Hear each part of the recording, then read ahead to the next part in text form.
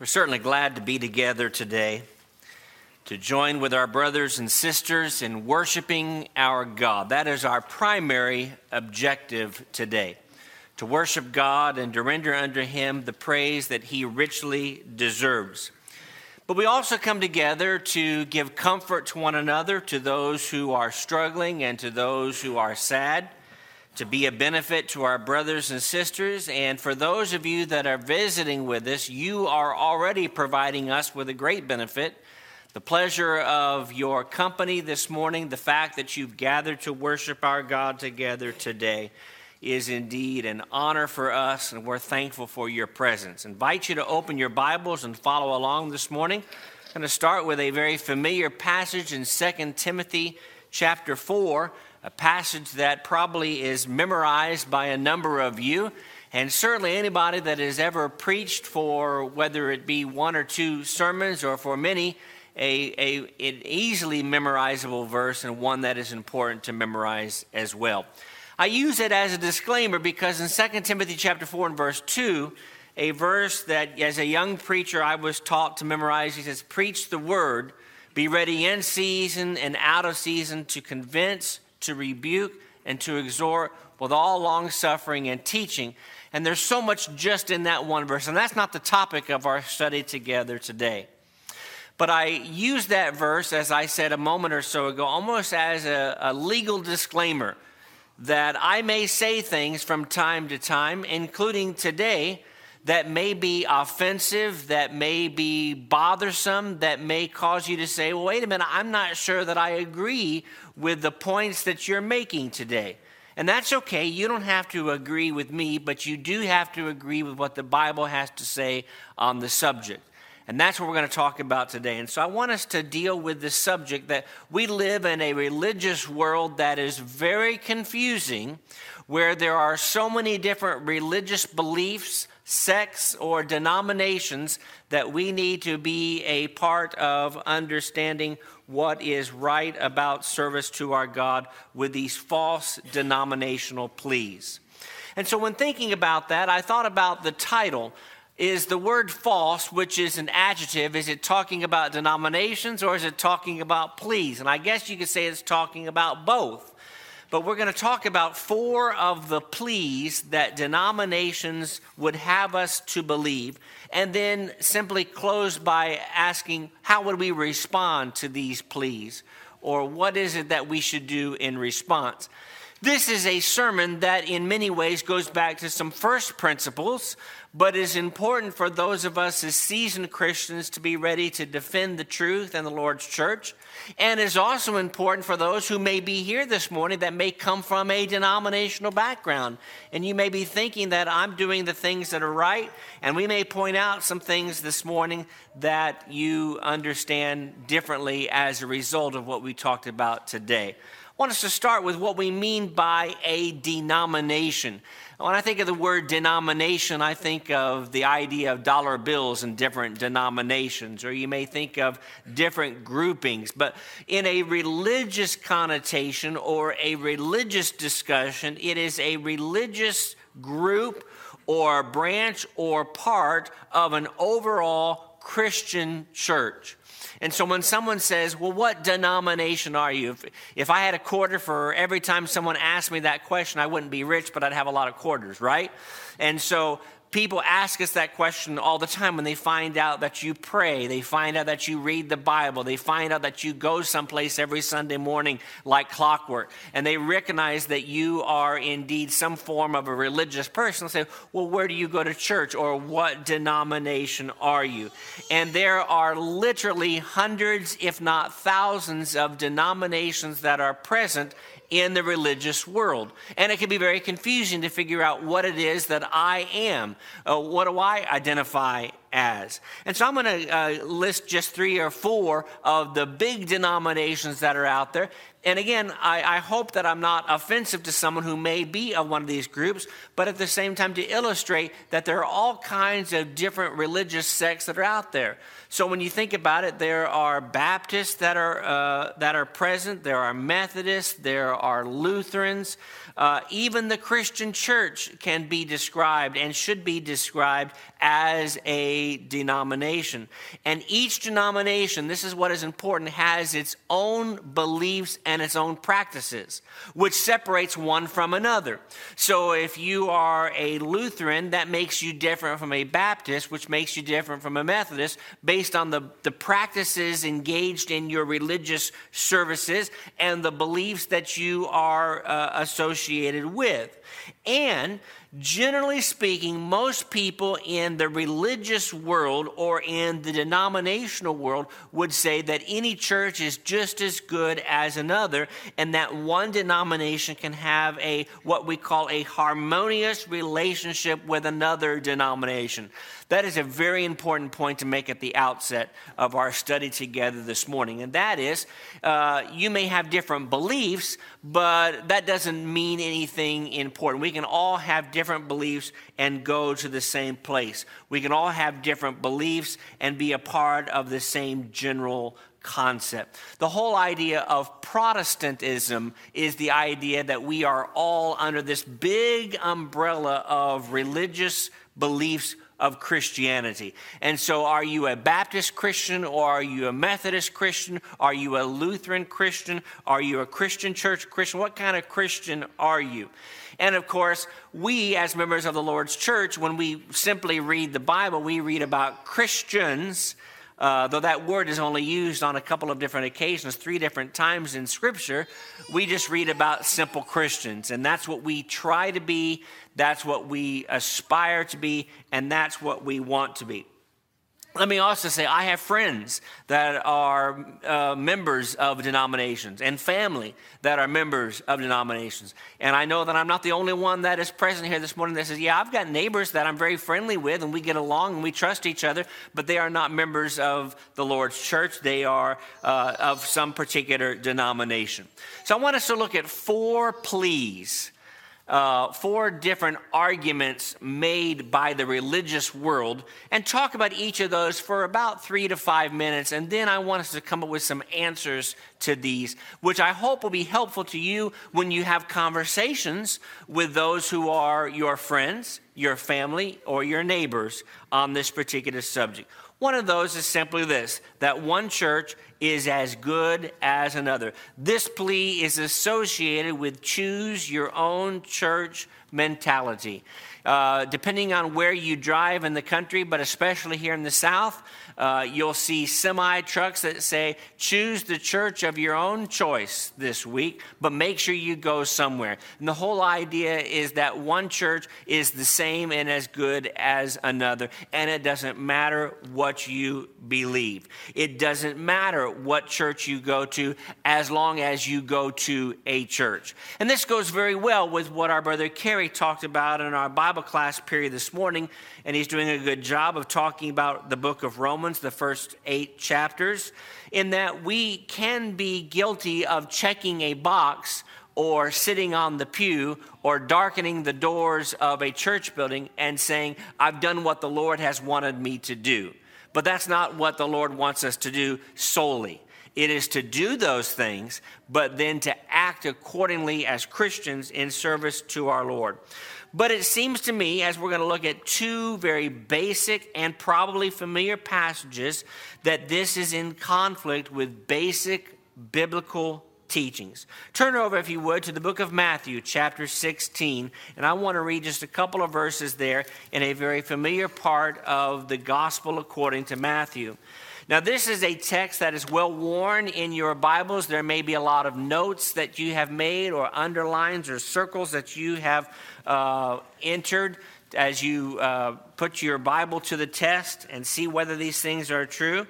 But go back to verse 13 just to develop a little bit of the context. And Jesus comes to the region of Caesarea Philippi, and he asked his disciples, and he says, who do men say that I, the Son of Man, am? And so they said, well, there's all these rumors as to who you are. For example, some are saying that you are John the Baptist. Some are saying that you are Elijah. Others, Jeremiah or one of the prophets. He says, all right, that's what people say that I am. But what about you? I want to know what you think about me. What do you believe about me? So Simon Peter answers in verse 16. He says, you are the Christ, the Son of the living God.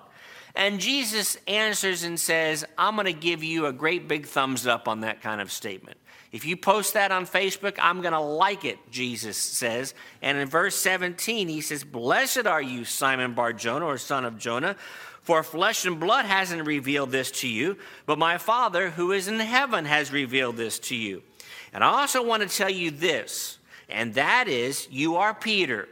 And on this rock I will build my church, and the gates of Hades will not prevail and shall not prevail against it. Now, there's so much that could be said about verses 17 and 18 of the book of Matthew, chapter 16.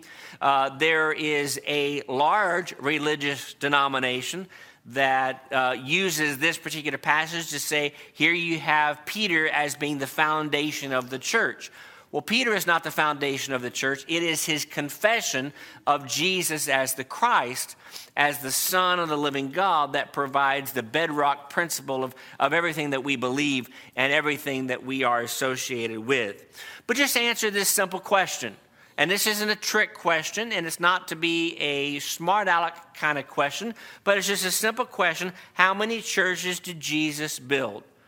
And in this particular text, it seems very clear to me when he says, I build my church, he's saying, this is my church. When I talk about my wife, when you talk about your husband, you say, this is my husband, this is my wife, this is my child, this is my job, this is my car, this is my house. Usually it's singular in nature in identifying something that belongs to you or something that you take pride in or something that is important to you. Similarly, a second passage, I said there'd be two passages for us to reference, in the book of Ephesians chapter 4 and verses 4 through 6, where there the Apostle Paul says there is one body, there is one Spirit, one hope, one Lord, one faith, one baptism, one God and Father of all. So we know from this passage, and by being good Bible students, when you combine that with Colossians 1 and Colossians 2 and some other places, that the body is the church and the church is the body, that those two are synonymous with each other. And so, again, just ask the very basic question, how many bodies did Paul recognize? How many churches did he recognize? Now, it is true that it didn't take very long into the development of the first and second centuries AD, when the church was established, that groups began to split off and to follow various preachers, which we'll talk about in our third or our fourth observation, or our fourth plea. But when the church was founded, it was founded as a singular organization built by Jesus on the foundation that he is the Christ, the Son of the living God.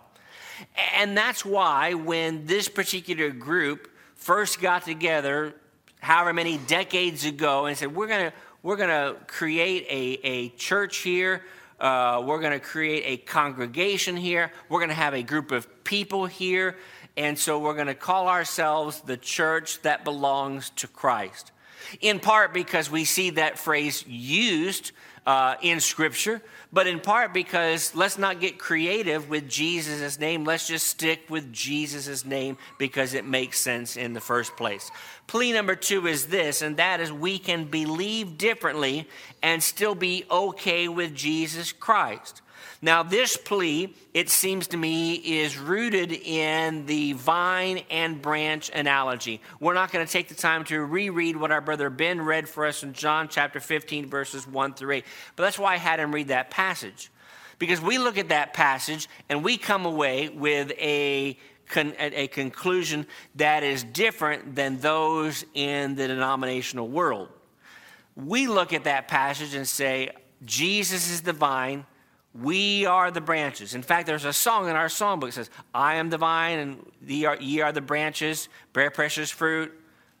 And so we are the branches that belong to Jesus. And indeed, in John chapter 15, he says, if you are not faithful to the vine, I'll cut you off. I'll prune you. Because as you know, and as those of you that garden or grow flowers, that you have to get rid of the dead so that that which is still alive can flourish in a more appropriate fashion.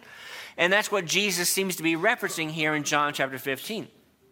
In the denominational world, or in an argument, you have Jesus the vine, and you have the Baptist branch, and then you have a Methodist branch, you have a Lutheran branch, you have all these different branches all connected to the vine. And that's not what Jesus was saying there in John chapter 15, based on the context of what he's saying very late in his life as he's talking to his followers. Instead of teaching that the branches are denominations, this passage teaches about individual disciples, as highlighted particularly in verse 8. And remember this, that it would seem odd to me that Jesus is talking about different churches or denominations in existence, because at this point in John chapter 15, which comes before Acts chapter 2, both in the way that the Bible is structured and in the way that the timeline works, there's no church that is even established at this point.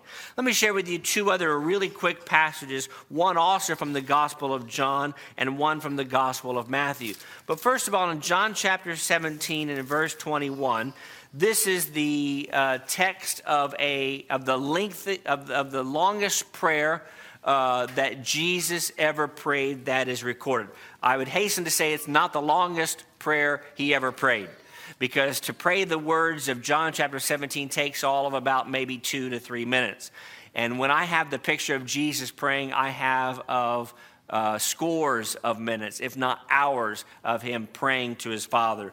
But there in John chapter 17, he says, that they all may be one is my plea, that they may be united as you, Father, are in me and I in you, that they may also be one in us, that the world may believe that you sent me. This is what Jesus wanted. And similarly, in Matthew chapter 7, very late in that great Sermon on the Mountaintop, as he's drawing to a close, Jesus says, you can't just say, well, I believe a little bit in Jesus, and so that's good enough for me. He says, not everyone who says to me, Lord, Lord, shall enter the kingdom of heaven, harkens back to the days of Jeremiah, the temple.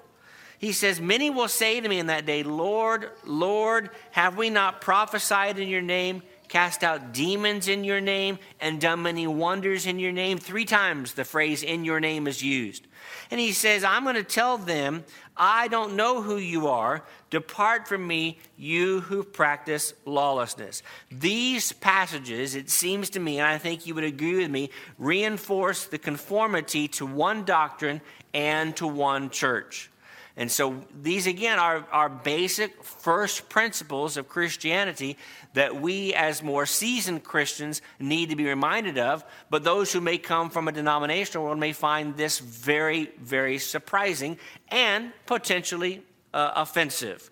Our goal is not to be offensive. Our goal is to be truthful.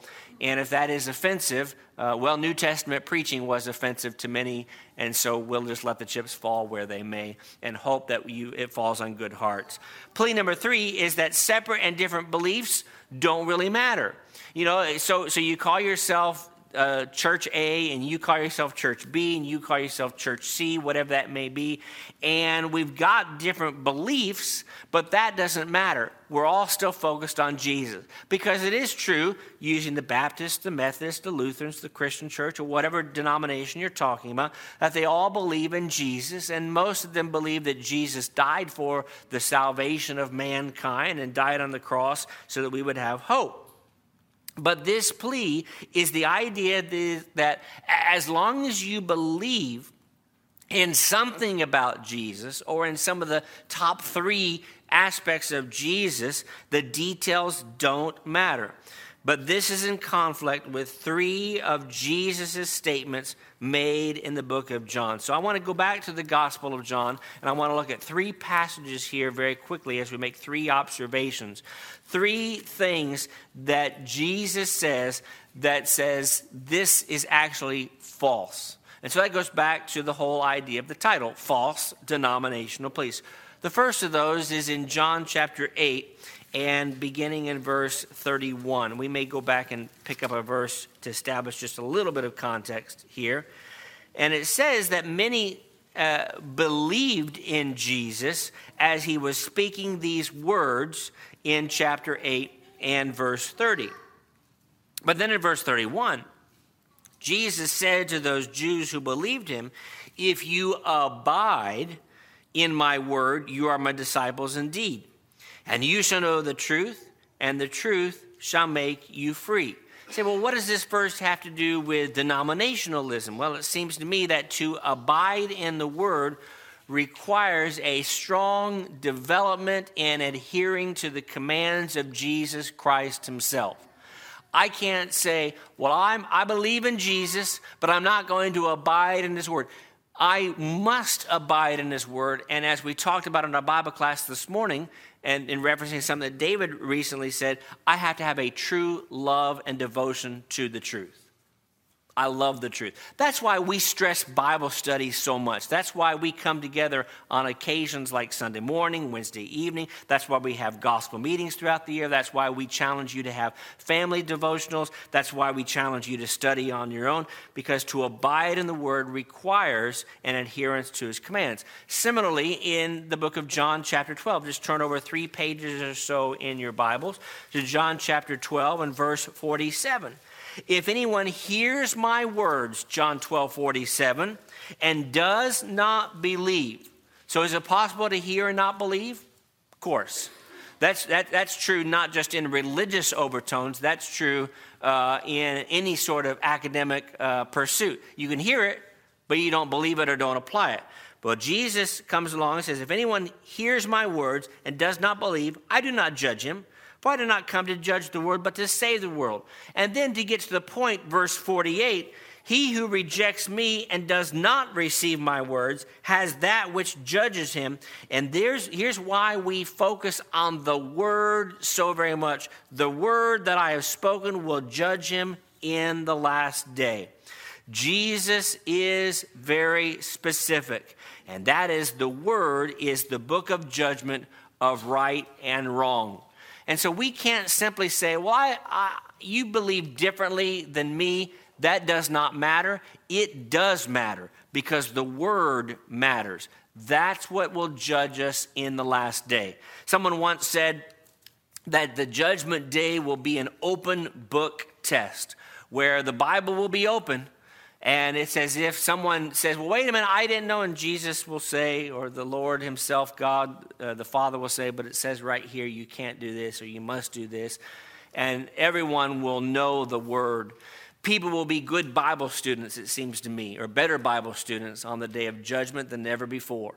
And we've got to make sure that we are good students on this side of the judgment to prepare accordingly. And then in John chapter 14, in the next page or so of your Bibles, John chapter 14, Jesus simply says in those powerful yet simplistic words, he says, if you love me, keep my commandments. Think about that for a moment. We could have a whole sermon just on that particular verse. If you love me, keep my commandments. Jesus doesn't say, if you love me, that's good enough. He says, if you love me, prove it by keeping my commandments. That's not always easy, is it? Sometimes that's hard to do, but we do it because it's the right thing to do. And it seems that Jesus makes a direct connection between specific commandment keeping and the ability to please him. You see, the arguments laid out by Jesus in the Gospel of John are in direct opposition to plea number 3, that separate and different beliefs don't really matter. What we do believe does matter. And then that leads us to our fourth and our final plea, and that is just find a church that fits you. You know, it would be, we sometimes look at 1 Corinthians 14, God is not the author of confusion. I can't imagine, and I've talked with people who are in this particular situation, waking up one day maybe you're in your late teens or 20s or 30s or maybe older, and you say, you know what? I think religion is important. Never felt that way before, but I'm going to start going to church. I'm going to start being religious, whatever that may mean these days to different people. Can you imagine doing that without any sort of guidance as to where you began or to where you begin? That would be a very frightening thing for me. And I've talked to people before who are now members of the Lord's church, and they say, I started out 20 years ago. I had no idea where to begin. What do you do? Do you go on Google and look up Google reviews? Do you go to Yelp and say, well, this church is recommended highly, this church is not recommended very highly? How do you go about starting? And for those of us who grew up in a church environment, or we married someone who was a member of the church, or we had grandparents who went to the Lord's church, and that was kind of something that we remembered from 20 or 30 years earlier, we have that built-in advantage sometime. But for someone who doesn't know these things, where do you start? Because there are so many options to choose from, this is clearly an option. Find a church that fits you. And there are people who will come here from time to time and say, you know what? It was nice visiting, but this church doesn't fit me. I'm going to go to a denomination of some sort. I was having a conversation with someone in our neighborhood just recently, and they made a comment that a person's book or video that came out would be too radical for me, whatever that may mean. And I'm not really sure what that meant. I'm not sure that was a compliment or that was a derogatory remark. But it was too radical for someone with my belief set. But the fact of the matter is note if you would, that nowhere in Scripture is this hinted at or even suggested. Let me suggest to you 3 facts here. One, again in the book of John, we are to draw near to Jesus. John 12 lays that out very nicely in verse 32. He says, I will draw all peoples to myself. So we have to be drawn to Jesus, which means, as we've already talked about, we have to be drawn to his words. We are to fear God. We are to keep his commandments, as is outlined in Ecclesiastes chapter 12, verse 13. This doesn't seem to me to say, just find a church that fits you, but rather it says, fear God, keep his commandments, be responsible for doing what the Lord has asked you to do. And then let me suggest you number 3, and this is important for us as Christians. It is important for those in the denominational world in a more general sense that we can never be pastor or preacher-centric. We use the word pastor in 21st century religion a whole lot differently than was used in the first century. But you understand the point that I'm trying to make here, and that is so many of our friends will be very preacher-centric. Well, the reason that I go to church A, B, C, or D is because the pastor there is so dynamic and his messages are so powerful. And while we look at that and say, well, we would never be guilty of that, we've got to be careful that we're not David-centric or Leland-centric. We are God-centric. We are Christ-centric. On that note, let me share with you some. Carrie mentioned third opinions today. Let me go to second opinions for a moment. We need to be careful with when a gospel meeting is announced in the area and a certain preacher is advertised, that we don't say to ourselves, oh, wow, now I've got to get to that meeting because that guy. There's nothing wrong with having your favorite preacher or favorite preachers. I have preachers that have molded me and that have shaped me, and preachers that I really have enjoyed listening to over the course of 40-some years. There's nothing wrong with having preachers with different styles that really adapt to you more. Nothing wrong with that either. But if a preacher is preaching the truth, I'm there with him because he's there with Jesus, and that's what matters the most. And I think we all appreciate that, but we've got to make sure that we apply that. Let me just close here by saying, what are our answers to these pleas? By answering with Scripture, as we have done, we can address these pleas and give truth-based answers as to why we do what we do and not what denominations do. Note, if you would, in closing, 3 simple observations. And that is, number 1, we are added to the church that Jesus built, and it's that simple. In Acts 2 and verse 47, it says, "And the Lord added to the church daily those who were saved," or those who were being saved. Seemingly talking about the 3,000 individuals who had responded in the previous 6 or 7 verses. So when I was baptized, or when you were baptized, it very likely was either at a church building or perhaps in a river near the church building, baptistry at a church building, for example, or in a river nearby, or maybe in someone's pool or bathtub or jacuzzi or whatever the case may be. We are added to the Lord's church. You aren't added to that particular location. Otherwise, there would be people who their church identity would be some ocean somewhere or some river somewhere. But instead, we are added to the Lord's church. And one of the reasons I say that is because you will run into people in the denominational world who will suggest, well, if you want to be a member of church A, B, or C, you've got to be baptized, quote, again, into this particular denomination. Nowhere is that taught in Scripture. In fact, the only baptism for the remission of sins is the baptism as is taught in Acts chapter 2, Mark 16, and elsewhere in Scripture. Let me suggest to you, number 2, that following New Testament patterns is essential for what we do today. And there are all kinds of examples of what I mean by that, but let me just list A, B, and C here real quickly here. One of those that we talk about from time to time, and that distinguishes us as members of the Lord's church from those of denominations, is the Lord's Supper frequency. We could go and take the time to read these 3 passages, 1 Corinthians chapter 11, Acts 20, and Matthew chapter 26.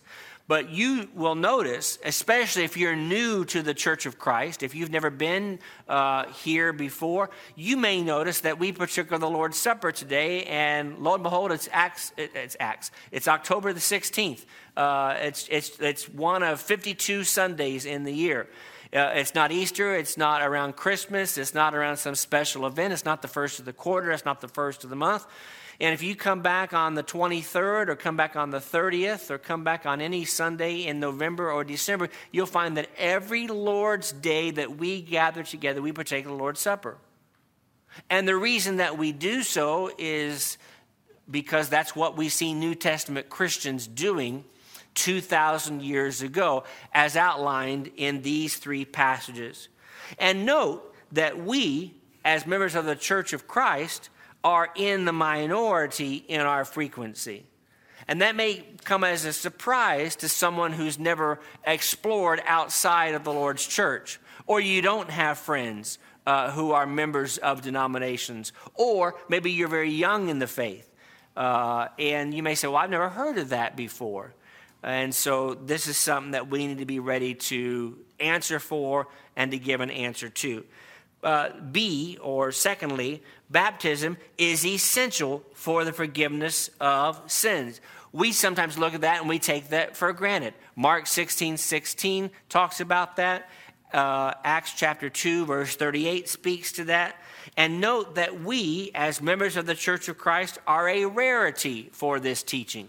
Going back to the denominations that I had listed and referenced at the outset of our study, which has been really the focus of what we've been talking about today, most denominations will not teach that baptism is necessary for salvation.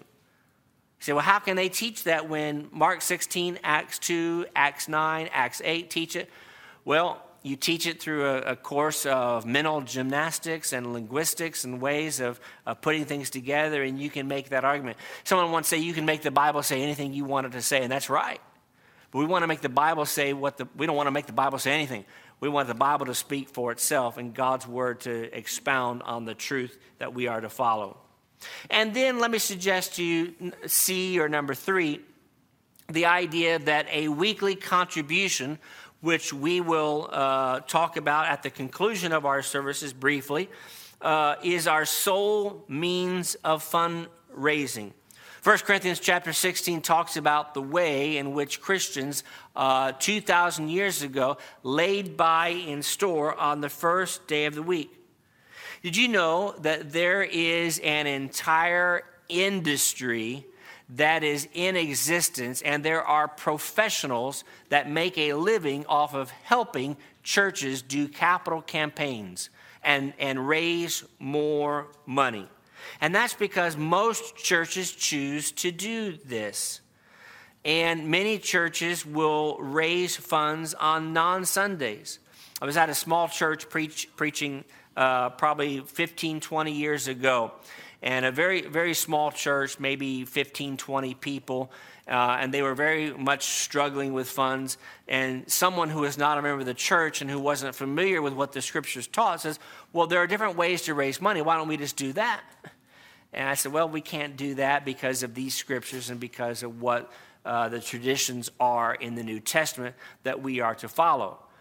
But it seems very foreign in a world that is driven by money that we say, we don't want your money on the non-Lord's Day. And if you're visiting with us, that's not your responsibility in the first place. That's the responsibility of our members who are present here today. Well, let me conclude with number 3, and that is our answers to these pleas goes to the idea that we choose to not do what denominations do when their practices are in conflict with New Testament patterns. I know that's a lot of words. It's a lot of different things to say. But simply put, if something is in conflict with what we find in the New Testament, we say, I'm not going to do it. I want to do what this book tells me to do. That's when it comes to teaching false doctrine. For example, we talked about the idea of salvation by belief only. The vast majority of religious denominations today will not ask you to be baptized. They may not even ask you to repent. They may not ask you to confess that Jesus is the Christ. They will instead say the sinner's prayer, wherever that comes from, or ask Jesus into your heart, or accept him as your personal Savior. These are all things that are foreign to the New Testament, and therefore we don't practice them. And we say we're going to stay away from those particular things. Or that, as we've talked about in the course of our study together today, that any church is as, quote, good as another. And it's true in adopting unauthorized practices. For example, there are churches that are very steeped in the idea of a social gospel, wherein rather than being focused on the spiritual things, we can be focused on the financial things. We can be focused on helping with a blood drive. We can be focused and use our attention to just having a food bank open to the entire community. Remember that our focus is spiritual, spiritual, spiritual. It doesn't mean we don't care about the physical needs of one another. That's why we have announcements sometimes to say so-and-so is suffering with cancer. We want to pray for that person and pray for her family. And it's true when it comes to kitchens or daycares or unauthorized practices that are present in so many churches. And those are things that churches that we see in the denominational world just routinely involve themselves with. And we say, well, let's not get involved in that, because as Romans chapter 14 says, that the gospel is about peace and pursuing peace and righteousness and good, and not about the physical things of this world. These are false denominational pleas. And they tug at our heartstrings, don't they, sometimes? Partly because we have friends and family that are involved in these things, and partly because they are emotional arguments that get our blood feeling good and warm. But we've got to do what the Lord wants us to do.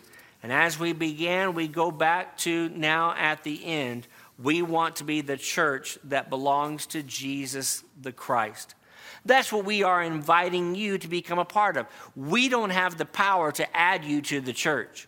We have the ability to provide for you God's word, which educates you and teaches you and invites you to become a member of the Lord's church.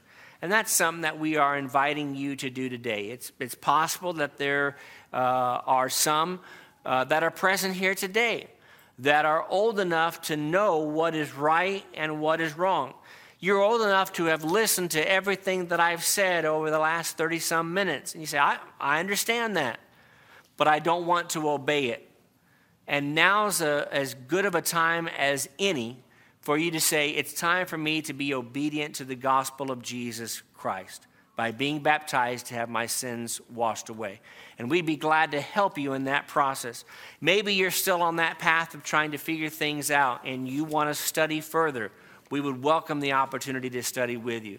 If you're a child of God and you're not living correctly, and maybe you need some study, we'd be glad to help you in that, or you need to make things right. We'd be glad to pray for you even yet this morning. If we can help or assist you in any way, let us know while together we stand and while we sing.